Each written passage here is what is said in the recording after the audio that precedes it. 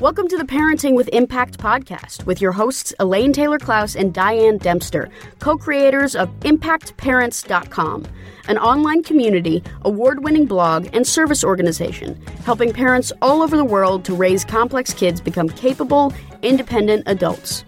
Hi everyone, Elaine and Diane here, and we know that you want your complex kids to grow up to be happy and independent, and yet you're not always sure how or when to help with that. In this podcast, we'll encourage you to collaborate with all kinds of complex kids and support them in navigating life and learning. And we'll interview leading experts from around the world, as well as parents in our own community, talking about how training for parents actually helps these complex kids. We'll talk about the issues we hear parents struggling with all the time and how a coach approach can support and empower your amazing young people. We won't tell you what to do. We're going to help you figure out how. So let's move on to the next conversation. Welcome back, everybody, to another conversation in the Parenting with Impact podcast. Diane, will you welcome and introduce our guest, the next I'm contestant? excited to introduce a new friend. So I met Susan Hoyer at the International ADHD Conference last fall, and she was talking about technology and kids and cyberbullying and sexting. And I just know that our audience has a lot of questions about kids and technology, and it was just really exciting. It's even in your title, aren't you? Like the director of something in technology, right? Dean of Instructional Technology, yes. There you go. Dean of Instructional Technology. So you've got the credentials, and we're just really excited to have you here. Why don't you start by talking a little bit about how you got into what you're doing? What's the backstory for how you got here? Sure. So technically right now I'm the Dean of Instructional Technology and Culinary Arts. So I'm also the culinary teacher. So I wear many hats. Because it's a small school. Very small school. Right. But also, when you think about it, both are fairly methodical, and you have to go step by step to follow procedures to make anything work, because I'm primarily a baker, not a cooker. I'm with you. I would say that, like bakers in the house. My husband would not say that cooking is methodical, but I would. It's a science. Cooking is a science, not an art. We have that battle all the time. Yes, absolutely. You got to follow that recipe and there are instructions for that. So I've been a special educator for 20 years. So my background is special education teacher. I taught in the public schools in Chicago for 15 of those, and I taught students with more significant disabilities. I really was interested in transition and upper grades. So when we moved here to Texas, I found Gateway Academy, which is where I am right now, and kind of entered as a general teacher and saw some issues. Our population is students with autism and ADHD and social emotional and anxiety and all these things. And we saw so much anxiety connected to technology addiction, and students that just didn't understand the social impact of what they were doing online. So I brought up to my head of school that we really needed to teach digital citizenship. And she said... Digital citizenship. What a great title. I love that title. Yeah. Mm-hmm. And no one had really heard of it before. And she said, that's a great idea. You should do it. Don't you love it when the universe gives you exactly what you asked for? I did. Exactly came out of my mouth. And so I did. So I created a class on digital citizenship. And there, once you start looking, there's actually a lot of material out there that's already made, ready to go, because there is some funding connected to the government for technology for public schools, connected to having some sort of digital citizenship curriculum taught in the schools. So if you look for it, the materials are there. Okay. Well, maybe that's a place to start. It's just like even describing what the heck does digital citizenship mean? And what should it include? And what should it include, right? All right. Yeah. I got this. So my favorite example of this is I talk about driving a car. So think about driving a car and all the things that we do in our country to make sure that people will be able to drive a car. It is modeled from a very young age that adults drive cars. They use cars responsibly to do things. Hopefully. Ideally. Point A to point B. They show their children the right way. Children are there while parents are driving. It's instilled in them from a young age that this is something that adults do, and you have to be responsible to be able to do it. And that when you're old enough, you will then be able to do this. So children are given, cars as toys, and they're able to play and interact with them in different ways. And so then once they get older, then you have to take a class. You have to learn all about the car and driving the car and the rules of the road. And then you have to take a test and pass that test. You have to pass a written test, and you have to pass a practical test.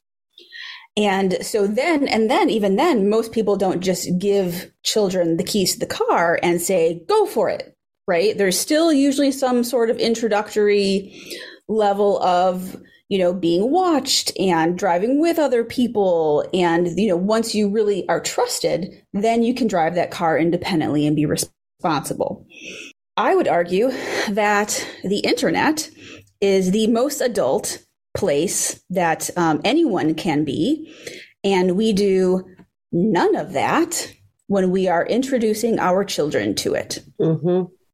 Well, I have to it's a minor rabbit hole, but as I was listening to you describe all the steps of teaching kids to drive, I was thinking, wouldn't it be great if we did that for parents?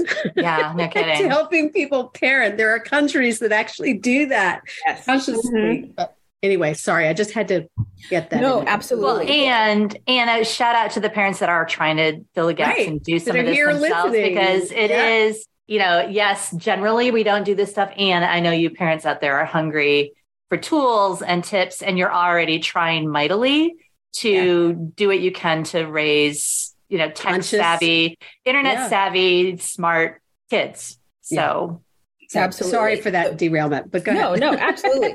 So absolutely. And there are people that are doing all the things that they're supposed to be doing, but the majority of people don't even give it a second thought that the internet is a place for adults and not children, and that we should really do some teaching around it. Most people give their 2-year-old a phone or a tablet, and statistics say that number of under 4 has gone up like 40% that have access to their own device, right? So it's not that this is just a family device. This is like they have their own device as a tablet. And unless you are savvy enough to set up restrictions or set up a child-friendly environment on that tablet, they could still get online. My favorite example is the child that spent like $5,000 in 20 minutes on Smurf points. So and things like that happen. Yeah. Things happen like that really quickly because you just tap, and there's no connection to the reality. So if the parent has their Apple ID with a credit card number attached to it and it's connected in the game, like there's no connection between Smurf points and dollars to a child that don't understand money yet. Yeah. So we hear a lot of parents coming to us with concerns because they're trying to figure out, how do I work through getting my kid to pay back the thousands of dollars they inadvertently spent or didn't even realize they were spending, or, all the implications. Yes, it's huge. It really is. And the answer really is to start out thinking that the device has to be heavily restricted and made into a child-friendly environment. And it's starting it out before they get a device of their own, not giving them the device and then trying to take it away and then add restrictions, because now they've experienced that freedom. And why would I ever want to go back to this brick of a device? I'm going to try and get around all your restrictions because I already had that experience and knew that freedom, and I really want that again. There's kind of two directions I want to go, because one is for parents of younger kids, like, what are some of the restrictions? What are the things you need to be worried about? What do you not need to worry about? That sort of stuff. And a lot of our parents have kids that are in that in-between stage where they're like buckled down with restrictions, but their kids want to have more agency and more control. And it's this sort of, how do I move from me being in charge of technology use to my kid partnering with me to be in charge of technology use? And so I don't know, maybe we just talk about both those things. Great. Let's start with the starting off with a highly restricted device. And I would say, so we use Apple products here at our school. And I have found that though not the easiest, they do have the options available to set up the parental restrictions on the devices. The one tip I usually tell people is to really watch out when there is an update to a device, because the updates to a device can sometimes wipe out all of the restrictions that you have put in place. So maybe not having automatic updates scheduled for a child's device, and so that you are the one that go in and update it and double check to make sure those restrictions are still in place. And really, if you go to Apple's website and you Google parental restrictions, they have a really lovely list of information for you to follow. If you're looking for a third-party app, the one I recommend the most is Bark to our families. And Bark recently came out with a phone. It's an Android, not an Apple. But Apple doesn't give people the ability to really third-party control a device. So if you have an Apple device, you have to go through Apple's parental restrictions to set things up. If you have a different device, then Bark does a really great job with that. Is that BARK? Yes. Okay, we'll put that in the show notes. Yeah, that's the one that I recommend the most to our families. And a lot of them, once their child has had a lot of really awful experiences or significant consequences, that is what they go to. They sign up for a Bark subscription and they purchase a Bark phone, and that seems to be really helping. And go ahead. And I guess what's coming up is, can we talk a little bit about some of the language you would use with the younger kid to say, why are we, you've got stuff set up. Is it about safety? Is it about, what's it about? I mean, what's the conversation at that age? So I really talked a lot about learning to be a citizen of the digital world. Okay, so we are going to learn the skills on how to manage our time, how to manage a balanced life where we're using our devices and then we're also having some time in the real world. How are we using our devices? Are we using them passively? Are we scrolling through things? Are we playing simple games, or are we actively using tools? So are we using things to create and make new content and share those with family and friends? And so really looking not so much at what's happening and how long it's happening, but the quality of what's happening with the device.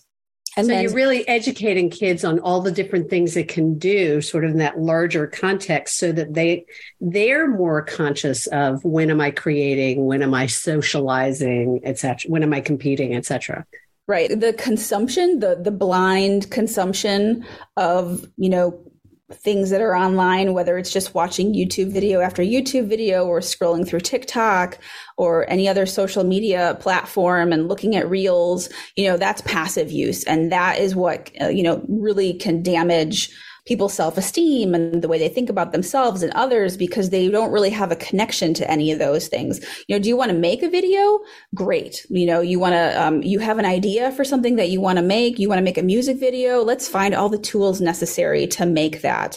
But let's not just passively consume other people's media, because that's not healthy for us. Okay. Oh, exclusively. I mean, everything in moderation. Everything is a balance. You want to see what other people are doing, but you're not going to spend hours and hours doing that. You have to have that balance. And then, connections in real life. We know the data is telling us that teens especially value in-person connection less than they did before. Well, and what's coming up for me as you're saying that, it's this sort of conscious use. It's this sort of, yes, I'm looking at TikTok. Why? Is it because it's because I'm bored and I want something to do with my time? It's because I'm interested in seeing what everybody else is doing and I love watching funny cat videos. It's this sort of awareness. Is it because I'm learning something? Is it because I'm avoiding something? Right? There are a million reasons. Right. Are you watching tutorials on something? That's fantastic. Right. Are you doing something with puppies and kittens and animals to really make you happy at the end of the day? Or are you really just, it doesn't matter what comes up on that screen, you're just going to watch it and scroll to the next one? Mm-hmm. So just really being mindful about how we're consuming the information that comes from whatever it is that our tablet or anything that we're being exposed to. I think a lot of adults, we need that too, Oh yeah. I mean, I have timers and restrictions on all of my devices. So when I need to be going to bed, that pops up at 9 p.m. that my wind down bedtime is coming up, and it closes a ton of apps for me. And I go, oh, okay, I really need to disconnect, because you get so caught up in it. Can you share that app with me? Because I have a 26-year-old who would love it, actually. Yeah. Yeah. That's built into your Apple iPhone. If you go into sleep schedule and health, and you can set up when your wake up and down times are, and it just shuts everything down. Obviously, I can override it if that's kind of, I don't know. My brain would like hate that it just like immediately shuts it down. I would want like a 5-minute warning and a 10-minute warning and all that other stuff. You can do that. I bet. It kind of is. There's like in 30 minutes, your wind down is coming. And then at, I have it for like 8 o'clock. So at like 7:45, your wind down is coming at 8 o'clock. And then at 8 o'clock, it makes like a little bedtime chime, like do, do, do. And then it like kind of starts the process. Takes it down. That's really cool. So we've talked a lot about raising our kids' awareness and what the different uses are of technology and becoming mindful consumers of technology. Yes. What's next that needs to be discussed? So I think one of the big things is that level of responsibility. So let's say you start off and you're like, you're only going to have a certain, one social media account, and you're going to have, all these other creator apps. A conversation with, that responsibility and the purpose of technology is definitely a huge piece of it. I have a couple friends that have bought books, and they're like, we're going to read this book together. And when we're done with this book, then you can have access to this technology or this next piece of this next app or something like that. And I'm like, that's a great idea. That's a fantastic. You do that. But that's really going to work for any kid under maybe the age of 8. Yeah, right. Exactly. Maybe. Yeah, exactly. So you've got your young ones that you can really mold and you can really bring into the fold and gradually provide all of this. But it doesn't work if you've handed an open device to a child at 5. Right? You have to start out with those restrictions in place because, like I said before, once you have open access to all the things, you don't want to have restrictions put on you. It feels like a punishment. And then all of your time spent on that device is now related to this punishment that has been put on you. So really being proactive about how things are set up, super helpful. Well, and I want to highlight what Susan just said, everyone, because it's this, and there's a section of the book that's about this notion of, are you calling it a consequence, but it's really a punishment. And we think we're putting consequences in place based on their behavior. But if they didn't know about it in advance and they didn't expect it was coming, then it's a punishment, and they're going to experience it that way. Well, and just say, because Elaine, you said the book in our book, The Essential Guide. Right. But I mean, this notion that we call it a consequence because we don't want to be punitive. But if we haven't called it out in advance of a behavior, then we're still being punitive from their lens, from their perspective. Yeah. Right. If all of their friends have full access to everything and they're the only ones and they had access and then they lost it, every single time they look at that device. Well, so let's talk about that transition time. The kids want more agency. You want to be able to get out in the middle of it, and they're going to be going off to college and they aren't going to have restrictions and all this other stuff. How do we transition them from mom or dad or whoever is in charge is controlling everything to free range technology? Yeah, that's the hardest. And so I have high schoolers right now, and we have a bunch that are still really struggling. And I have to say that a lot of our students that are maybe that have attachment issues of any kind, those are the ones that we struggle with the most, I would say. The ones that really don't understand social boundaries, those are the kiddos that really struggle with that switch the most. And a lot of them really continue to need some sort of oversight. Well, and kids with executive function challenges that can't self-manage time and all those other things that the technology has been doing for them. And when you say they have the hardest time, you mean they have the hardest time managing it independently. Yes, exactly. That's a great descriptor of it. Once they have access to something that they didn't have access to before, it's so exciting, and it gives them so much feedback, and now they can do anything. So now I'm going to reach out and I'm going to chat with all the people that I've ever wanted to chat with. And now I'm up until 1 o'clock in the morning and I'm not getting any sleep, and I'm doing it in the middle of class because, I can. So it's really, those are the kiddos that just need a lot more help, a lot more assistance, and it needs to move slower. So understanding how the kiddos work and what might work for them is really helpful to be proactive, again, about what's going to happen, and knowing that they're going to make mistakes, and that's okay. As long as there's nothing, as long as there are some things in place to keep things from going completely off the rails. So parent check-ins, honest conversations. You can't be the one that's only punitive about technology use. It has to be, especially now they're transitioning into adulthood, right? You're not going to be in charge of them forever. You're going to have an honest conversation, and or also more than one, and agreements and all that other stuff. Many. Right. The example that's coming up from my family, I remember there was this phase in the middle where I changed the controls and I said to my kids, I randomly am going to check the browser history, and I won't talk to you about it unless I see something that's dangerous, and then we'll have a healthy conversation. I'm not going to get mad. And if the browser history is ever deleted, we're going to have the same conversation. So it's that sort of creating the dialogue about it. And what you said is these kids are going to make mistakes. And I watch parents all the time. They're like, okay, my kid was up until 2 a.m, so I'm shutting them back down and I'm going back to full control. And it's like, that's really not the solution. Right. You want to be able to help them figure out how to be successful and not just say, well, they can't yet, so I'm cutting them off. Right. A lot, so many kids have time blindness. And once you get sucked into something, I am guilty of staying up and reading a book until, 1 o'clock in the morning. Okay. And I know that's not healthy, and it's not technology. It's just something I'm really involved in. So those things are going to happen. And so exactly having those check-ins, having those conversations, having so how did you feel the next day?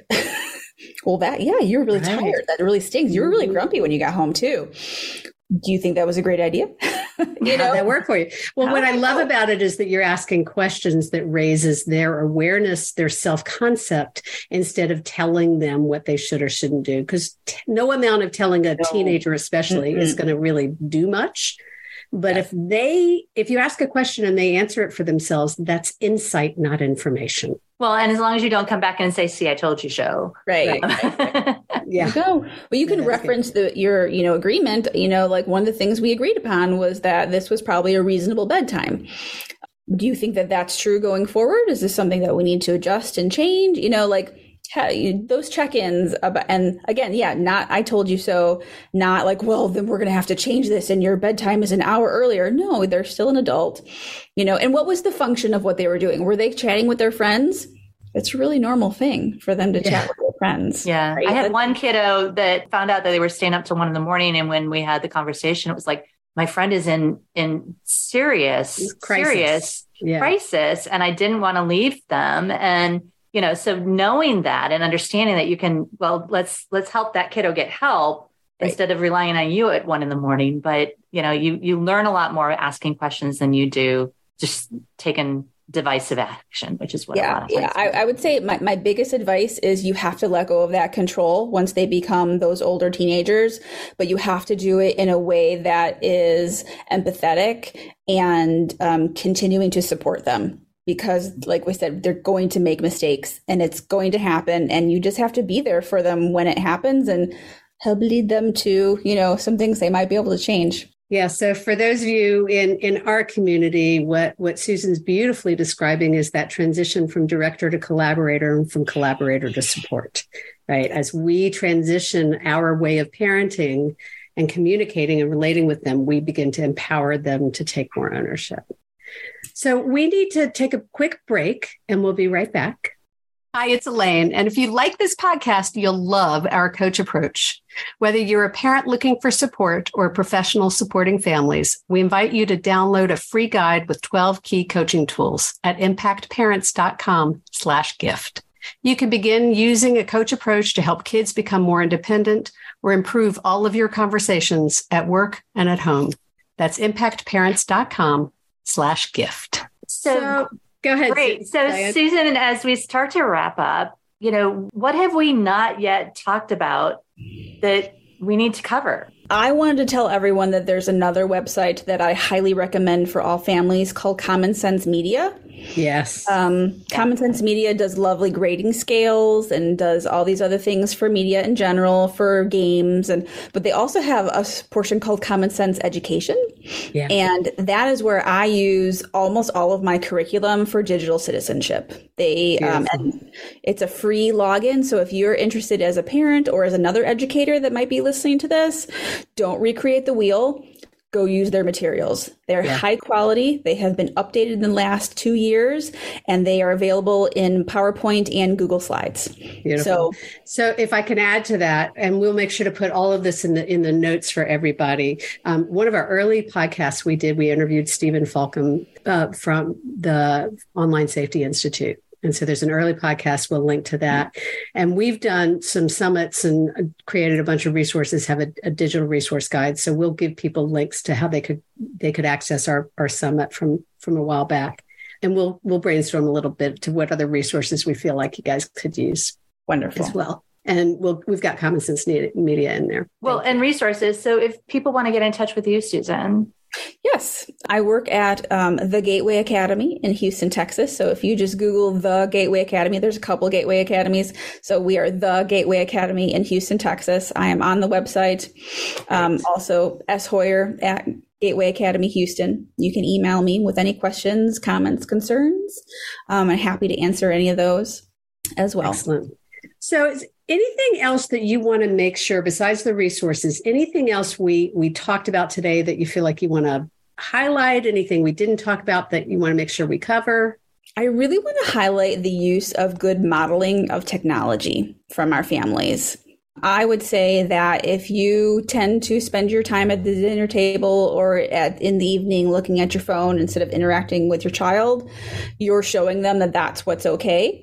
And when it comes to social interaction in general, we know that our kids are kind of grappling with a lot of things right now. So that modeling of empathy, that modeling of connectedness, and that modeling of appropriate technology use really is great. You know, awesome. It's like when they used to say like, oh, my parents, going back to a very old reference, I can't smoke, but my parents smoke 2 packs a day, but so now technology, I have to get off my phone at 8:00, but I know my parents are laying in bed until midnight on theirs. So they see everything. They see the light under the door. They notice what's going on. Yeah. We like Jamie Lee Curtis's quote that the children are the paparazzi. Oh, yeah. They're going to see you wherever you go, just at the most inopportune moments. Yes. Right? Well, and this is a good opportunity. Truth be told, I've needed a kind of a little bit of a kick to go, okay, let's look at my own relationship with technology and how am I using it? And do I like the balance I've got, or do I want to be doing something different more consciously? It's a good reminder for all of us. Thank you, Susan. Yeah, absolutely. So I hear some accountability there, Diane. And for those of you in the community, I'm gonna invite you to go to the Lifeline community and check in with Diane and with yourself. See how she's doing technology. There we go. Right. Okay. Yeah, I'm game. Y'all want to send me a note and see how I'm doing? Yeah, I'll be good. That's good. Awesome. Some timers on, look at one of the things that are available. And there are tons of third-party apps that will shut things down for you. If you find that there's one app specifically that is really like drawing all of your attention, whether it's a game or whether it's a social media app or something like that, you can find something. There's some that like allow you to grow trees in the rainforest for however long you leave your phone down and you don't look at it. Oh, wait. One of my kids does that. But then it's like, but I got to water my plants. I mean, yes. Yeah, then you got to get down there again and water the plants. Right. But, but if you pay the subscription, they will do a real tree in the rainforest. So, so there's all kinds of things out there that are available to help you with that monitoring of your own self-technology use. Got it. Thank you. Susan, thank you so much for what you're doing. It's so nice to know that there are people in schools doing having the really important conversations with kids that you're having. So thank you for what you're doing and for sharing it with our audience. Absolutely. Do you have a favorite motto or quote you want to share with our audience? I do. And I've had this since college. This has been the tagline of almost all of my emails. It's every student can learn, just not on the same day or in the same way. And it's by George Evans. Beautiful. Every student can learn, not in the same day, and the same way. Yep. I love Everybody's got their own timeline, and that's okay. Awesome. Thank you, Susan. And thank you for those of you who are listening. I want to check in before we check out with everybody and remind everybody to take a moment in this moment to think about what's your takeaway from today's episode. What's the insight you've had? Is there something you want to do with that insight to bring it forward with you into the week? Take this one little coaching moment before we wrap to think about, what did you get from this conversation and what do you want to do to apply it for yourself in your life? And thanks for everything you're doing for yourself and for your kids. At the end of the day, you make the difference. Take care, everybody. Have a great week. You've been listening to the Parenting with Impact podcast with Elaine and Diane. For more information on the Impact Parents community or to join Sanity School for Parents, please visit impactparents.com. If you like what you've heard, please share this podcast with friends who need similar guidance and subscribe wherever you listen to podcasts. For the essentials of Elaine and Diane's coach approach to parenting, download a free tip sheet at impactparents.com/podcast. Behavior therapy training for parents is actually recommended as a first-line treatment for complex kids. For information about Sanity School, our training program for parents or teachers, which has helped thousands of families around the globe, visit impactparents.com/Sanity School.